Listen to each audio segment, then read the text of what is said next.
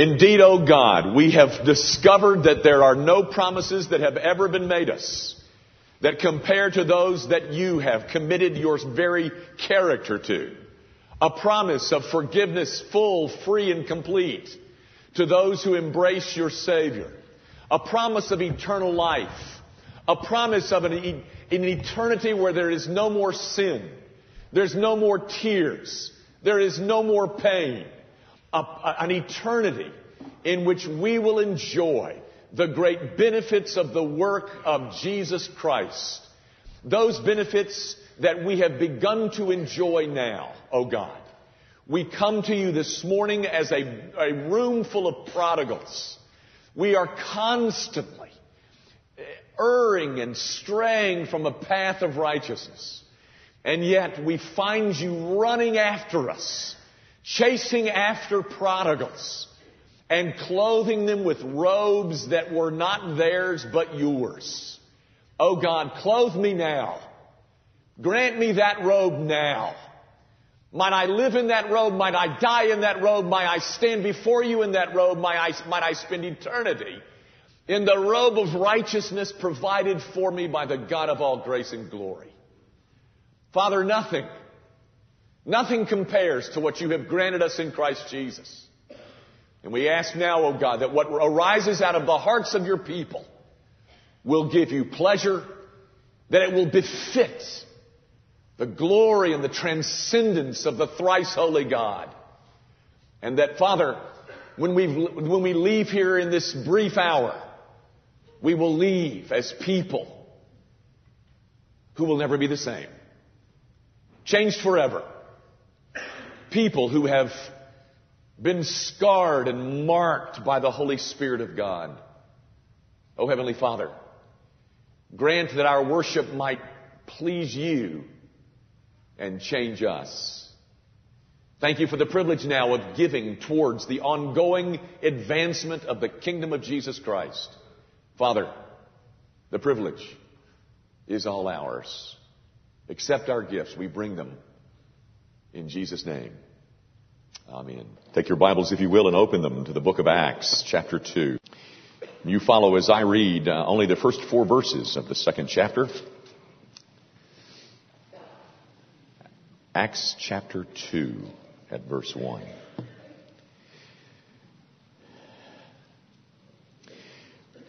When the day of Pentecost had fully come, they were all with one accord in one place, and suddenly there came a sound from heaven as of a rushing mighty wind, and it filled the whole house where they were sitting. Then there appeared to them divided tongues as of fire, and one sat upon each of them. And they were all filled with the Holy Spirit and began to speak with other tongues as the Spirit gave them utterance. The grass withers and the flower fades, but the word of our God, it endures forever. Our birthday as a local church is 2 weeks from today. On February the 10th of 1991, we had our first worship service as a congregation. My text on that day was Luke chapter 7, verses 36 through 50. The title of the sermon, I'm sure you'll all remember it. The title of the sermon was A Gentle Shower of a Woman's Heart. The story about the lady of the night who broke in and anointed Jesus' feet and washed his feet with her, dried them with her hair. And Simon the Pharisee, thinking if he were a prophet, he would really know what kind of woman was touching him. That was our birthday, February the 10th, and we'll celebrate our 11th year in existence 2 weeks from today. Our first Sunday in that other sanctuary that we just left was February the 20th of 1994. Our text this morning describes the birthday of another church, but not the birthday of a church, but the birthday of the church. I don't know exactly the date on which this took place. I know it happened in the month of Sivan, which is, according to a Jewish calendar, corresponding to our May-June. It happened the 50th day after the Sabbath of the Passover week. It happened 10 days after the Ascension. But beyond that, I can't tell you exactly the date. But that was the day that the Church of Jesus Christ was born. Now, ladies and gentlemen, my purpose this morning is pretty simple. What I'd like to do simply is underscore the momentous significance of what is being described here, and then make some applications for us. And then we're finished. So I want to do that firstly. That is, I want to underscore the momentous importance and profundity of this event by just making two observations that I hope you'll find helpful. But first of all, let me start with a comparison. I want to show you something. Keep your Bibles open. We love to have those things open in our laps as we gather around God's Word. But you will notice in verses 9 through 11 of chapter 1 that the group had just experienced and witnessed the ascension. That is what is described in verses 9 through 11 of chapter 1. And then, after verse 11, verses 12 through 14, that group of people, there was about 120 of them, we're told in verse 15, but that group of people, about 120 of them, gathered in a place and began to pray, we're told in verses 12 through 14. Having witnessed the ascension, their response to having witnessed the ascension of Christ was to go to a room, sit down, pray, and wait. That was an obedient response. They had been told to do that in verse 4 of chapter 1. And so, this group of 120, having witnessed the ascension of our Lord, they all gather as one group, they head to one room, and they begin to sit and pray for a matter of 10 days. In fact, that same group is the group that is mentioned as being gathered in chapter 2 in our text. They are doing nothing but sitting. The posture of heroes. Somebody defined Christians rather negatively this way as being those who sit and think, but mostly sit. But gang, their sitting is an obedient sitting. They were told to go wait, and that's exactly what they're doing. You have described here a group of people who are prayerful, who are obedient, who are faithful, doing exactly what Jesus had told them to do. Waiting. Now if you'll notice in chapter 2, beginning at verse 5, I won't read all that for you, but in chapter 2, verse 5 through verse 13, something is different, vastly changed. Why? That same group of people is out on the streets. They are banging around on the streets of Jerusalem, and all the people who had gathered for the Feast of Pentecost, all these people from Mesopotamia and Judea and Cappadocia and Pontus, they're wondering, what in the world is going on here? What has happened to these people? What is happening? So, my point is, you have a group of people who were sitting, and now you have an aggressive group of people out advancing the kingdom of Christ. And in between those two things is our text. It is the event recorded for us in chapter 2, verses 1 through 4, that made the difference in these people. It's the thing that brought empowerment and gave birth to an institution of which you and I are a part. The church. The church is born at Pentecost. And our text describes something that Jesus gave the church so that she might be used by Him to continue His great redemptive purposes. Now, that's not really my point. I think you could have figured out with a cursory reading of the text that, my goodness, here these people are one thing in chapter 1, they're an entirely different thing in chapter 2, verses 11, and in the middle there is this event called Pentecost that has really changed them. That's not my point. My point is this. In that group of 120 people, would be included the 12 apostles. Actually, there'll be 11 now because Judas is dead. Included in that group would be the 70 that were sent out 2 by 2. Included in that group would be a group of people who had witnessed the crucifixion, the resurrection, and the ascension. There would be in that group of 120 people who had touched Jesus, Thomas who had stuck his finger in the nail holes in his hands, people who had been used by God previously to cast out demons and heal people. And after the ascension, instead of thrusting them out, those people, the foremost spokesmen of the Christian church, before they are thrust out into the streets to change the world, Jesus says, you're not ready. You're not ready. You're ill-equipped for this job. I know your name is Peter, and I know your name is James and John, and I know you did this, and I know you did this, and I know what you've seen, I know what you've witnessed, I know what you've experienced, but you're not ready yet. Don't you dare go out there and try to do something in my name. You go to Jerusalem and wait. Because you're just not ready for this. There is something else that you must have before you'll make any mark on anybody in my name. Now, ladies and gentlemen, Jesus was speaking that to Peter.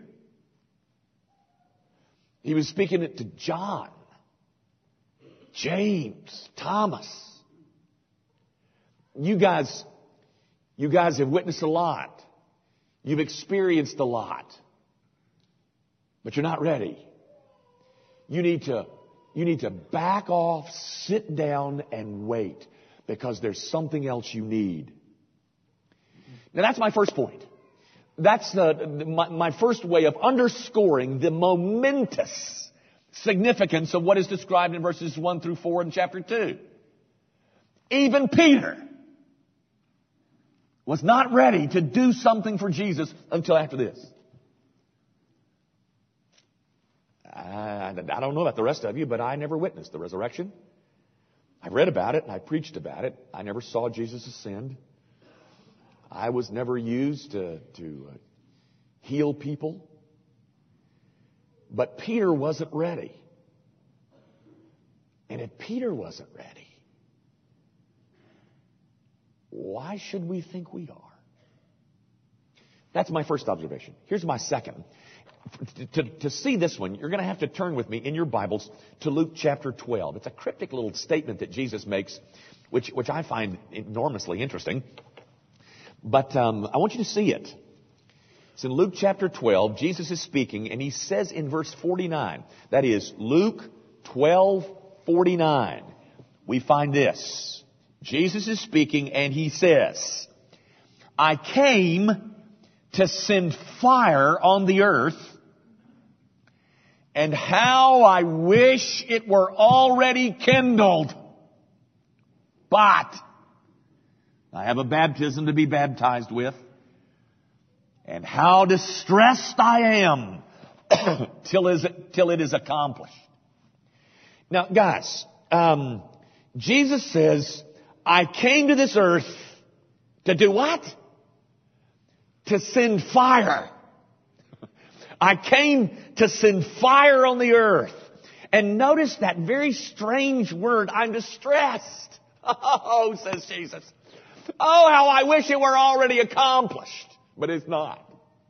It's not accomplished. Because I cannot do my mightiest work just yet. Because I have a baptism. And of course, he's referring there to his crucifixion. I can't send fire on the earth until that baptism is accomplished. Oh, how distressed I am about that. Oh, how I wish we could go ahead and get to that. Because that is my mightiest work.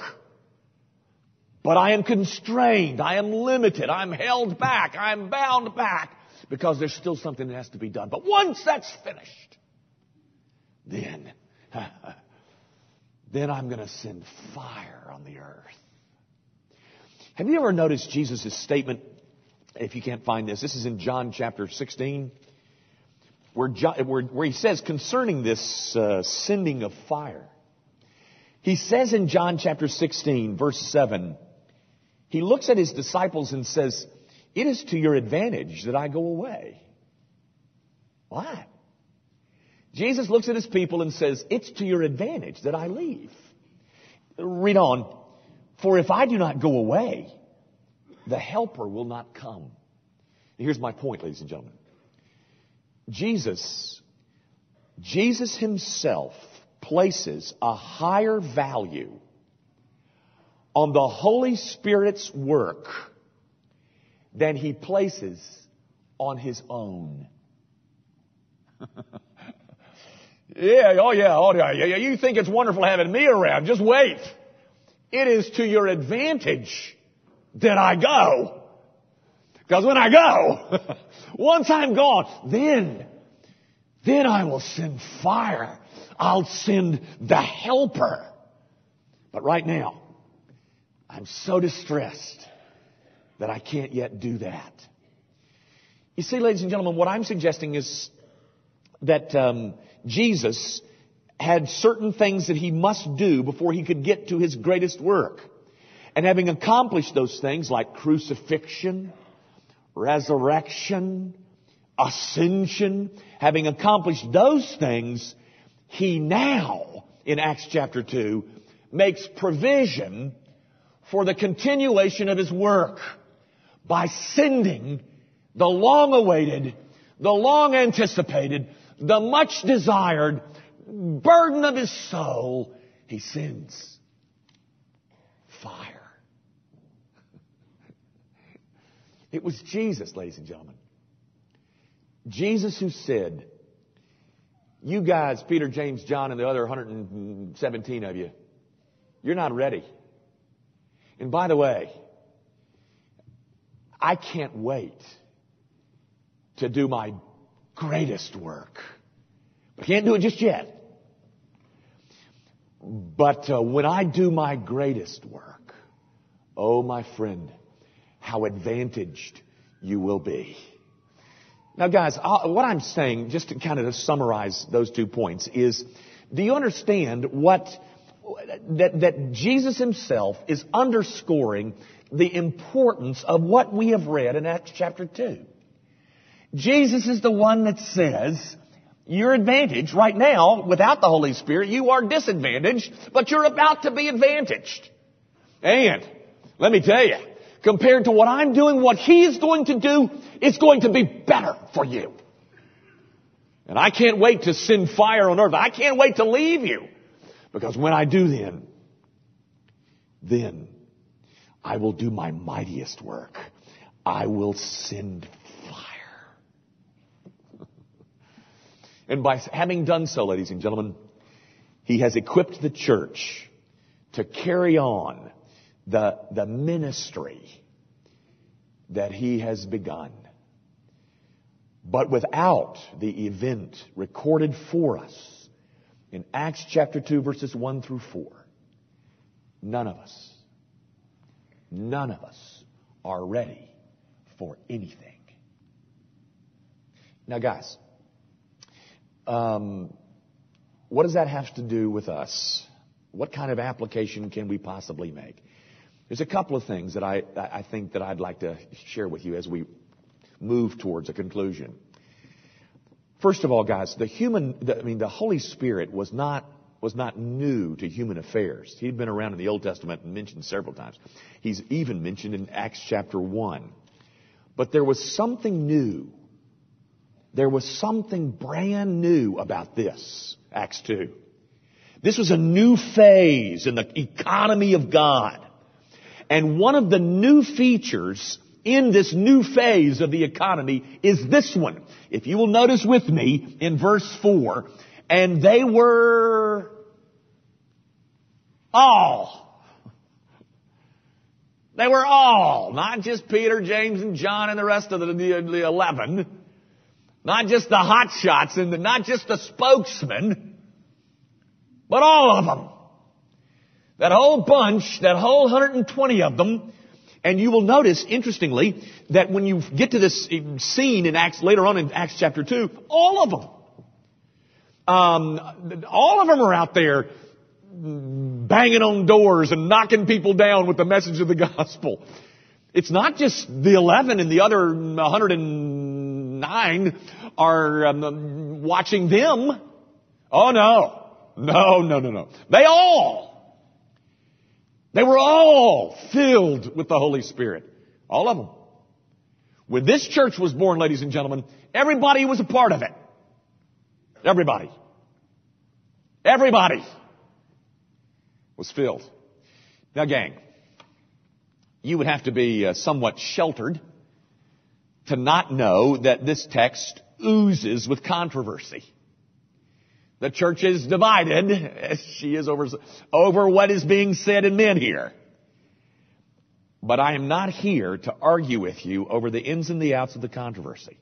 I simply want to point out that the church owes her existence to this event.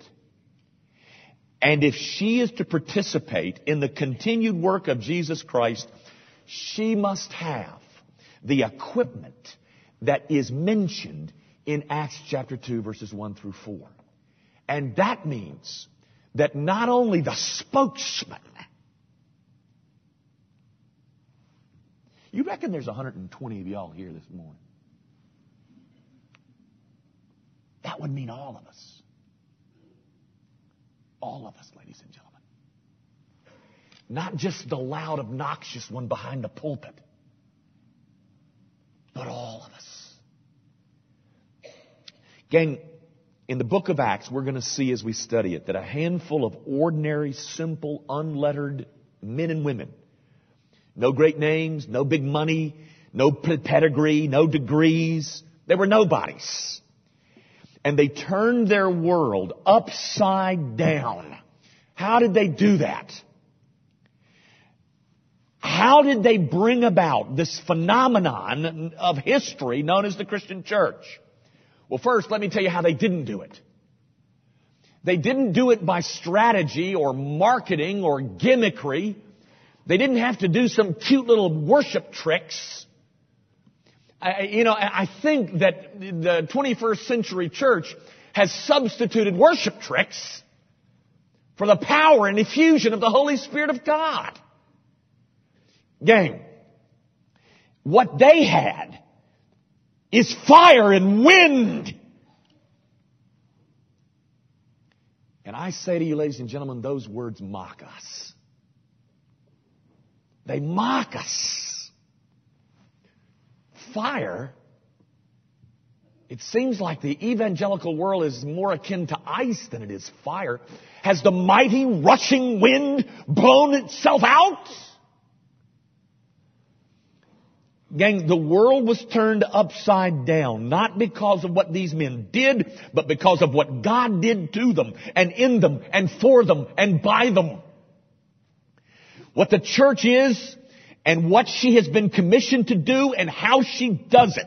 The whole of it, all of it, stems from this action of God described for you in Acts chapter 2. You know, in all honesty, this institution known as the church should have died hundreds of years ago. There's been enough schism and enough heresy and enough error and enough failure and enough division to fill volumes of history books. So why is she still alive? There's only one answer, ladies and gentlemen. Fire. God. God is active in His church via the power of the Holy Spirit. The church owes not only her birth, but her continuation to an alive, active God who sovereignly sweeps over a church or a nation or a region or a person with the filling of the Holy Spirit. Now, guys, again I say to you, you got to be awfully sheltered to not know that that filling business is awfully controversial. It's probably the biggest part of the controversy. But I'm trying to avoid controversy And I simply want to appeal to a couple of things. First of all, I want to appeal to our text. Just look at the text, ladies and gentlemen.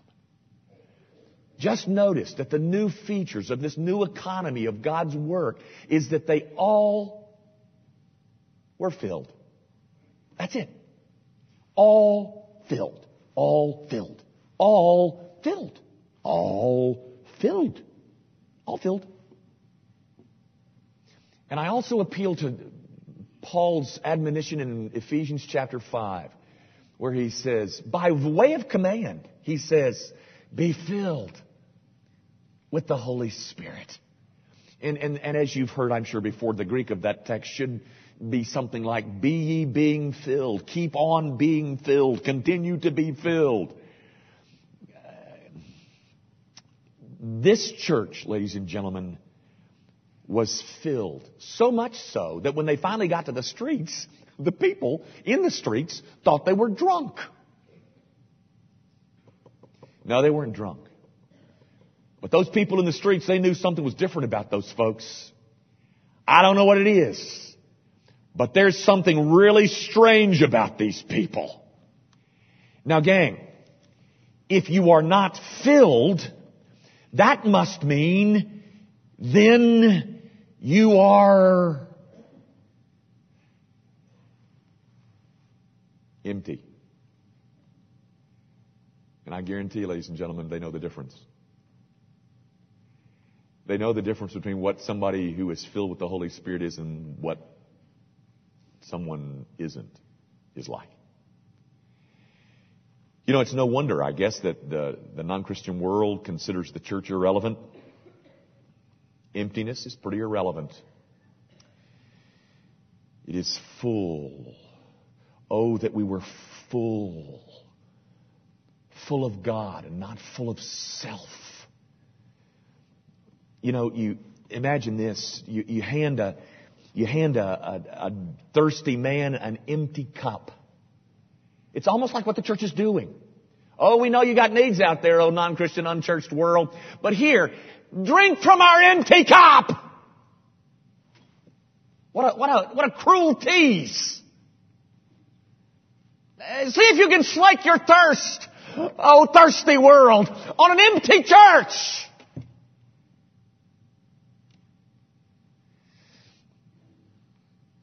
No, ladies and gentlemen, they'll never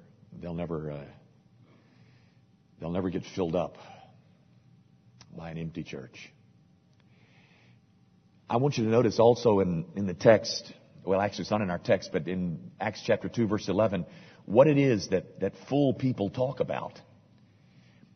We hear them speaking in our own tongues and the wonderful works of God. That is, these 120 who were the spokesmen for the church. What were they talking about? The differences in baptism? The various millennial positions? No, ladies and gentlemen, they were caught up. They were swept away with speaking about the wonderful works of God and regeneration and redemption and forgiveness. And that, ladies and gentlemen, the spokesman of the church filled with the Holy Spirit, that was their message. They weren't protesting against the tyranny of Rome. They weren't deciding what resolutions they should send to their senator. They weren't expressing their opinions on current affairs. No, no, no. They were caught up and swept away by the wonderful works of God. They couldn't stop talking about it. You know, ladies and gentlemen, I think that the spokesman of God, when people come to listen to the spokesman of God, to preachers, it's a lot like a wine tasting. Have you ever seen one of those things going on? You know, it wasn't at your table, I'm sure, but, you know, the table next to yours, they ordered a bottle of wine and they go through this ritual, you know, to see if they want it, I guess. I've never seen anybody ever send a bottle of wine back. But, you know, they pop the cork and they sniff the cork and, you know, I said, goodness gracious. And then they kind of sniff the bottle and then they pour a little tiny bit into a glass and they kind of swirl it around and they kind of look up at the light and see, I don't know what they're looking at. See if there's any dead flies in there, I guess, you know. They swirl it around, and then they put this little bit of wine in their mouth, and they go, they kind of gargle it, you know. And then they look at the person who brought the bottle and they say, you know, I think people listen to the spokesman of God like that. Well, how did you like him? Did you like what he said? Is that what I am? Am I some kind of fiddler on the roof that helps you while away an hour on Sunday morning and gives you enough material to talk about over Sunday lunch? Gang,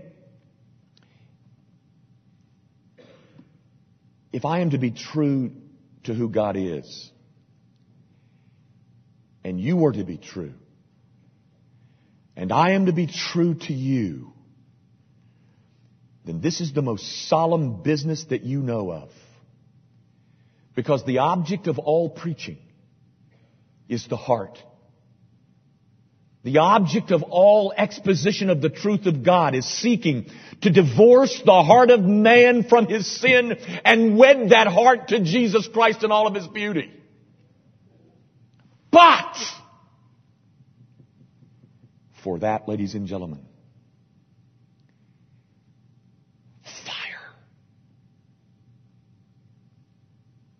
fire is the great need.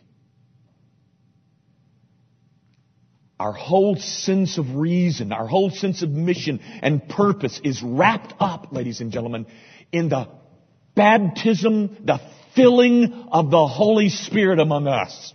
Without the Holy Spirit, Christian discipleship is not only inconceivable, it is utterly impossible.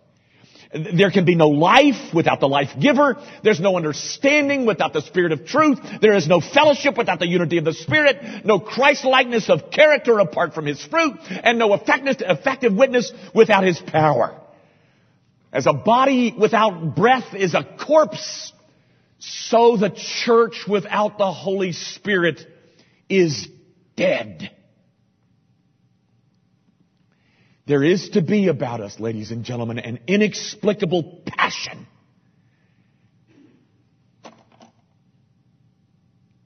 And my friends, that passion has nothing to do with this building,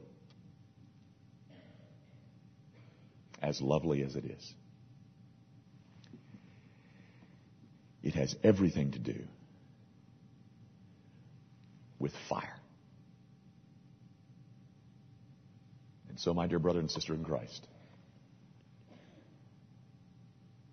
that is our challenge.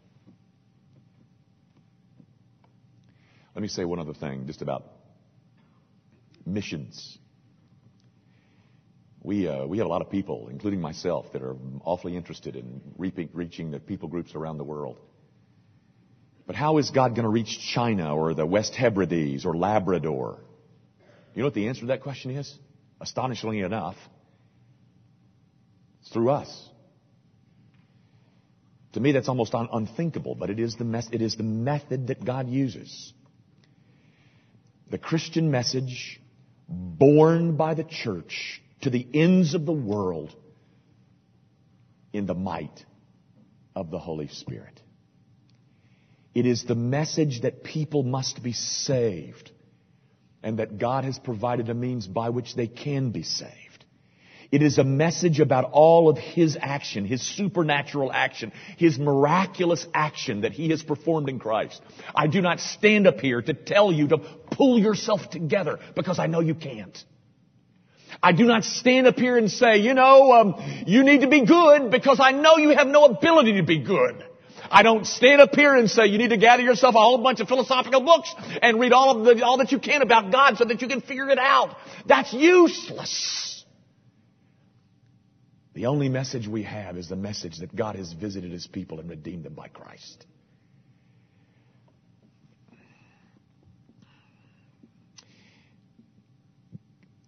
But as glorious and as life-changing is that message, it will never convert China. It will never convert Germantown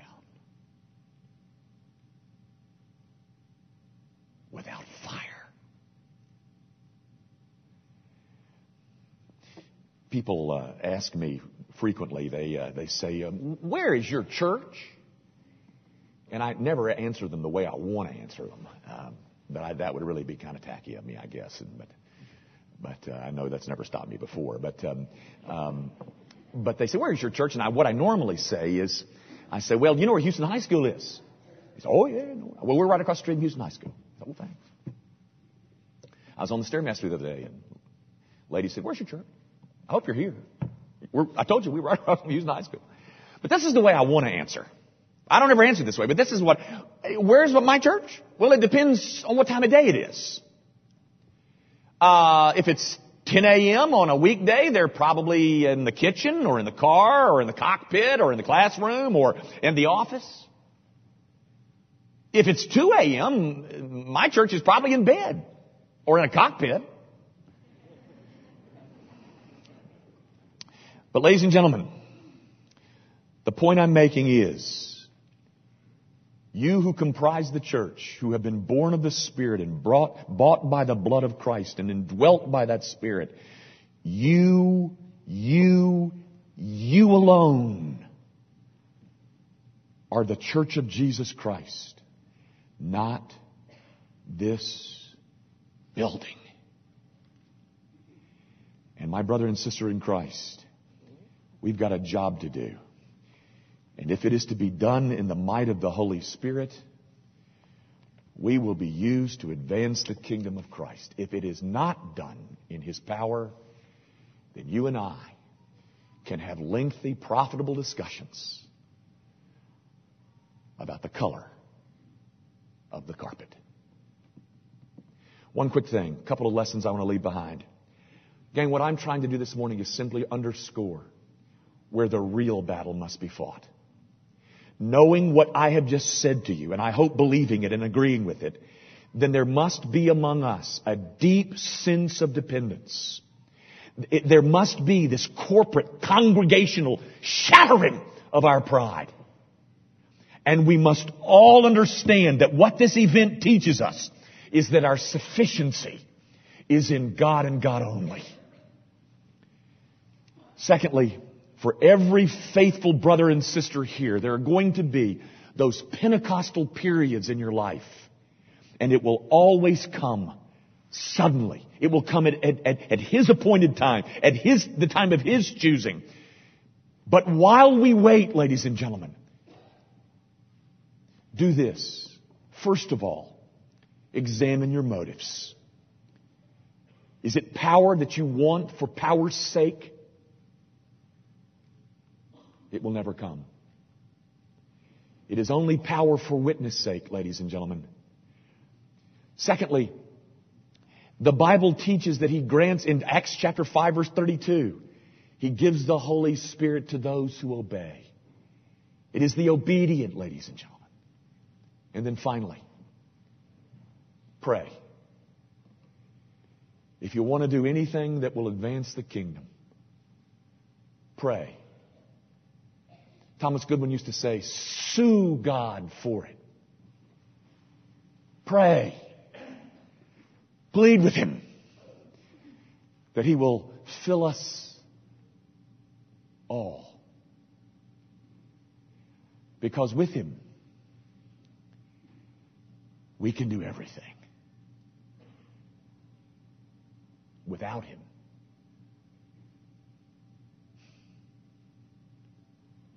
we can do nothing. Let's pray together. Our Father, I do pray that your people will hear the great importance, not of what I have said, but what you have said and demonstrated in Acts chapter 2.